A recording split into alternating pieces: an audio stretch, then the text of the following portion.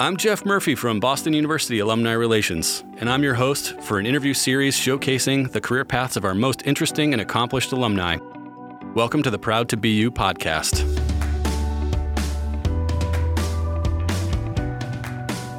My guest today is Christine Fletcher, a partner at the Burns Levinson law firm here in Boston. Christine actually earned her degree in French language and literature from BU's College of Arts and Sciences in the class of 1991. We spoke about the lessons she's learned from the study of language, the business and practice of law, and why she wishes she started networking way earlier in her career. Christine, thank you so much for agreeing to do this interview for our podcast. I'm really excited to chat with you. If you could just get us started by giving us a little bit of a background. Did you grow up in New England or are you from elsewhere? No, I'm from New Jersey. And like so many kids from New Jersey at that time, going to school in Boston was one of the ideal things to do. It was wonderful. So did you grow up knowing that you wanted to be a lawyer? Did you have lawyers in your family? Is that how you sort of ended up in the profession, or how did that develop for you as a kid?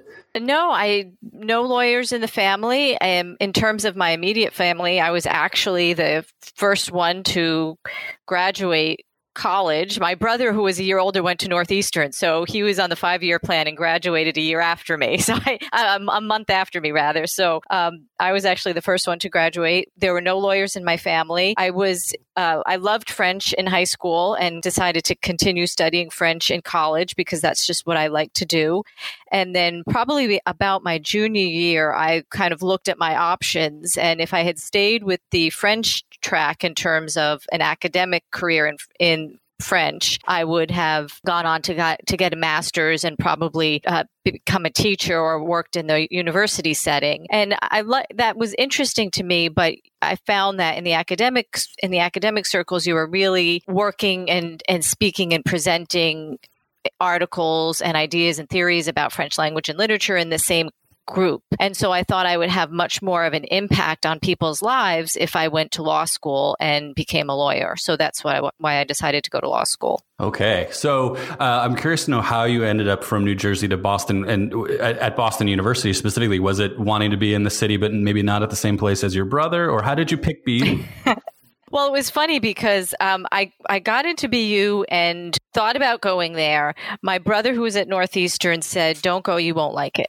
And this probably, I laugh now with my own children. I should not have listened to my brother. It was a terrible piece of advice. But I deferred going for a year. And I went to a smaller school that had offered me a scholarship. And I thought, well, I'll just go there for a year and see what I want to do. And as soon as I got there, I knew I should have gone to BU. And I called up BU and they were great. They said, yeah, you can come in as a transfer student sophomore year. And that's what I did. And as soon as I got to BU, I absolutely loved it. And I do think having that experience of being at a small school for a year really made me appreciate everything that BU had to offer. And I remember watching one of my professors, my anthropology professor, on a PBS broadcast when I had first gotten there. And that was just so amazing to me that the people who were teaching me were actually out there doing this type of work and were experts in their fields. And that was just so wonderful.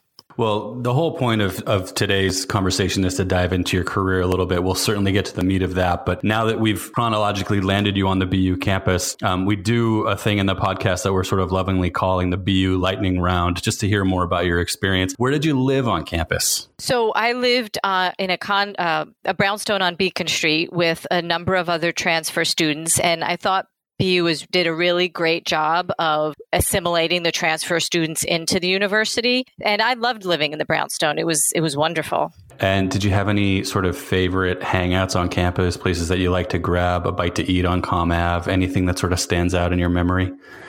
Well, we often spent a lot of time at Marsh Plaza, kind of in between classes, meeting up with folks there. And at the student union, I think it was called the George Sherman Union back then. I don't know if still it still is. Yep, it is. Yeah.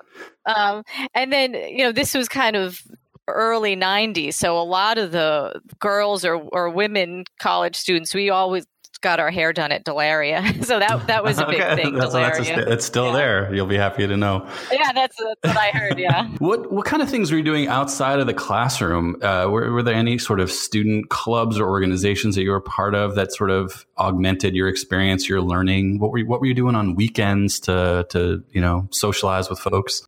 For me, so much of my BU experience was the city itself. And I loved being in a city. I loved being in Boston, and I loved exploring the city. And so whenever I had any free time outside of the classroom, that's what I was doing. I can remember walking from the BU campus down all the way down Newberry Street or Comm Ave and going past Faneuil Hall and going to Filene's basement and just spending the day just walking through the city or going to the Museum of Fine Arts or the Museum of Science and taking advantage of everything the city had to offer. So that was so much a part of my BU experience, was exploring Boston and living in an urban environment. And it's so true, I think, of a lot of people's experience. And one of the reasons that people find themselves at BU is to have that experience in the city. But let's talk more about your program of study here at BU. You've touched on this a little bit about, knowing that there were these experts being, showcased on television that were teaching you in the classroom. Can you talk a little bit more about sort of classes that you remember as being especially important, or professors that you had that really stood out as folks that impacted you and the life you've had since then? My French professor, who was my mentor, I forget the term they used for it, like your advisor, I guess, Susan Jackson. She was, and I think she just passed away a few years ago. Yeah. She was wonderful. I really enjoyed spending time with her and having her help me with all the academic aspects. There was a French film class I took with, I think it was Professor Klein, T. Jefferson Klein, I think was his name. And he was great as well. The classes were really enjoyable. I took a lot of English literature classes too. And so, those were they kind of just opened up your mind to different ways of thinking and different experiences. So those are the things I remember most about the class, is just getting into the analytics and learning how to analyze text, whether that was in French or in English. Mm-hmm. And that obviously has direct sort of implications for law school, that the ability to analyze what you're reading. And so I'm curious if you could elaborate a little bit more. You touched on this already about, you're passionate about French, but also thinking about, having an impactful career, that kind of thing. So, at what point did you sort of say, like, yes, I love French, but I'm going to go to law school? Well, I think it was like junior, senior year when I decided that that's what I wanted to do, because I felt like I would have more of an impact with helping people and dealing with people's lives. And it's funny because when I got to law school, and since I've been a lawyer, a lot of people will ask about what I studied in college, and they'll say, oh, French, what did you do with that? And actually, it really prepared me for being a lawyer, because I went from reading texts in French, which wasn't my native language, to reading legal treatises, which are kind of like foreign languages, and being able to analyze them and dissect them. And I thought that was really great training for my years in law school. So it was really a benefit to me. And I didn't really realize it at the time, but looking back, it was wonderful training and preparation. So junior, senior year at BU, you're thinking about law school, and you've got a decision to make. At what point do you decide? I believe you went right to law school right out of undergrad, or was there a break in there at all? No, I went right to law school. I just dove right in. That's I guess kind of how I tend to live life and deal with life's major events, is to just go with it, dive right in, make my decision, and don't look back. And so you went to law school at Syracuse, right? Yes. And of course, you didn't have nearly as good an experience at another institution that you did at BU. No, I joke, of course. No, yeah. But you came back, I think you came back to New England right after law school. Was that always in your mind, or did you kind of not know where you might end up? Well, I didn't know. My husband and I, what I didn't plan on doing in law school was meeting someone and getting married. So my husband and I met first year, we married second year, and had our first child third year in law school. Yeah. So we got out, and we had this small child, and my husband's from the Boston area. Okay. So we actually lived in the New York City area for a few years, and then to be closer to his family, we moved up to Massachusetts, and we've been here since. So that's been 20 plus years now. So if you would, tell us a little bit about the experience of being a newly minted lawyer, fresh out of law school. What kind of work are you looking for at that point? And, what are those first few years like of establishing yourself in the legal field? So at that time, the job market was not great, especially for lawyers. And so it was really get whatever job you could possibly get. And my husband and I do owe a lot of thanks to BU, because at that time, when you would go into the law schools, they actually had books where you had to go and look for jobs. There were big binders in all the law schools. And so on one visit to the 90s, a lot of people talk about those binders. So at one point we were at BU, and I wasn't a BU law school alum, but I was a BU alum, and we went into the law school department, and we found my husband a job, and we had decided whoever got a job first, that would dictate where we went. So he actually got his first job through the assistance of BU Law School. So we owe them a lot of gratitude. That's great to hear. Yeah. But then, then we ended up in the New York area for a little bit, and I started my job search. And at that point, when the job market's bad and you're a new lawyer, you need experience, anything to get experience. And so that was really the goal. And so I started volunteering at a legal services project and did that for a few months, and met somebody there who knew of a position, and then that led me to a position. And so then that kind of snowballed. And then once you get a few years of experience under your belt, then you really have the opportunity to go in different places. So those early years of full-time work, what kind of projects are you working on? And do you find it rewarding, or is it sort of like, you're the low person on the totem pole and you do the things that you're assigned, and you have to kind of muddle through before you can get to projects that you're really excited about? Well, there is an element of that. I mean, work is work, and everything you do isn't going to be your favorite project. At that time, because we had our daughter was young, we had decided that I would work part-time. So in most of my early career, and this is where I think I have a lot of, my situation is somewhat unique, especially for a lawyer. I worked part-time until my kids were, I think until my daughter was in high school. And over time, I worked 2, 3, 4 days a week, gradually increasing my time in the office based on them growing up. And so my area of law afforded me that ability. So that was really wonderful for me. And then once they hit high school and I could take off in my career, and I made a jump, there was a point where I made a jump to the firm I'm currently at, and was able to, at that point, really, my career just took off from that point on. So you've been at Burns and Levinson now for how long? Was it just about 8 years or so? Yes, about 8 years. Yes. And did you, at what point in your career as a lawyer were you like, and I'm asking this question kind of as an outsider, I don't know much about the legal field, but is there always that drive to, I need to make partner? Was that kind of part of your reasoning for, because the firm that you were at before Burns and Levinson, you were also there for a very long time. I think I looked on your LinkedIn, it was like 11 years or something like that. Was that part of your motivation, was making partner? I think so. I mean, for me, I was at a small firm for so long, and there are definitely benefits to being at a small firm, but I always wanted to be at a big firm, and I wanted to be a partner at a big firm. So that was part of my motivation to move and to increase my practice and to increase the type of clients that I was working with. So that was definitely part of my motivation. I think in the early years, you really have to learn your trade. I mean, there's an element of you have to learn how to be a lawyer and how to be a good lawyer. And, once you get that, there's also the aspect of the business of law. And the business of law is something I find that they don't teach you in law school. And I've been asking some of the law students and the young lawyers if they teach that now. And I don't know if the law schools are catching on to that quite yet. But there's a whole area of the business of law and what it takes to run a law firm, how you get clients, how you keep clients, how you bill clients. I mean, that's a big part of it. So when you look back over your career, you talked about it needing to, after law school, learning to be a good lawyer. I'm wondering if there were sort of hard lessons that you learned along the way that you would share with somebody who's interested, maybe a newly minted JD or something along those lines. Well, I think the thing I mostly wish I knew then is I wish I had started to network earlier. And I didn't realize at the time the importance of networking in terms of your career and also in terms of developing business and generating clients.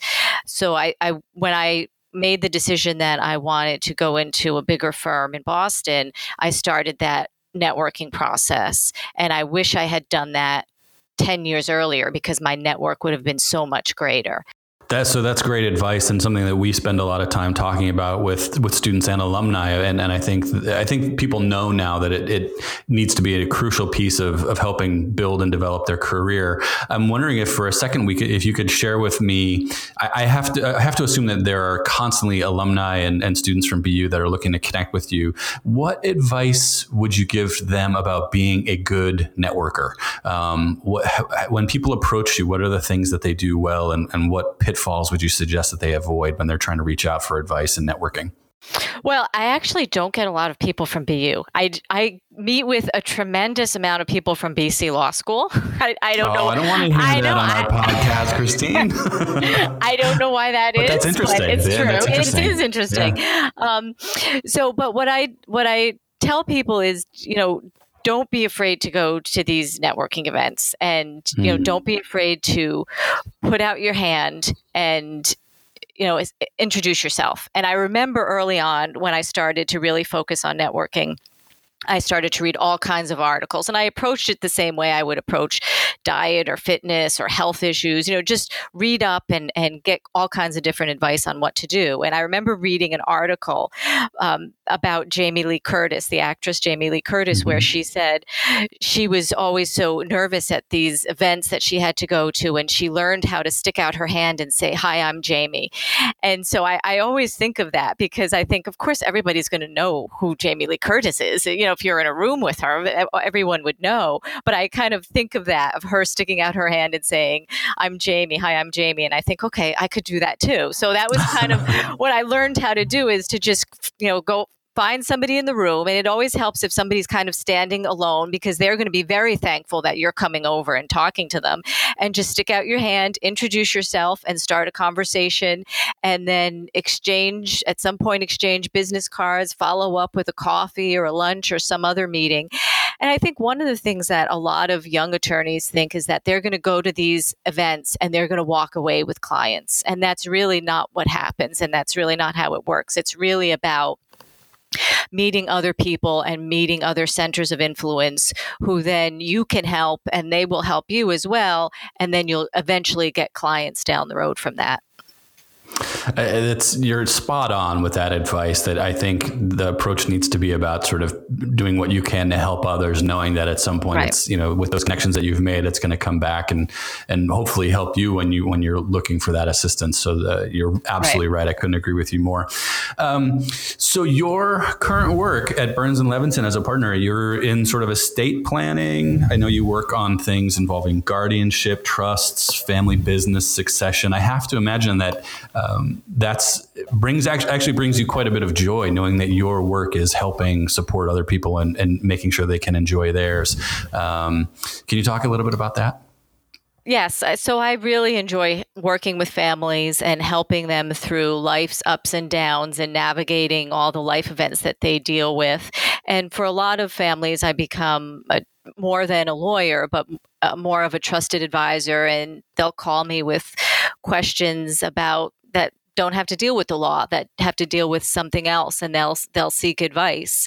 I can remember one client calling me about whether or not he should get married. And I said, well, I don't have a lot of time right now to speak. I have about 5 minutes. And he said, that's all I need. And I thought that was quite interesting. And in the 5 minutes, he decided not to get married, which I think for him was the right decision.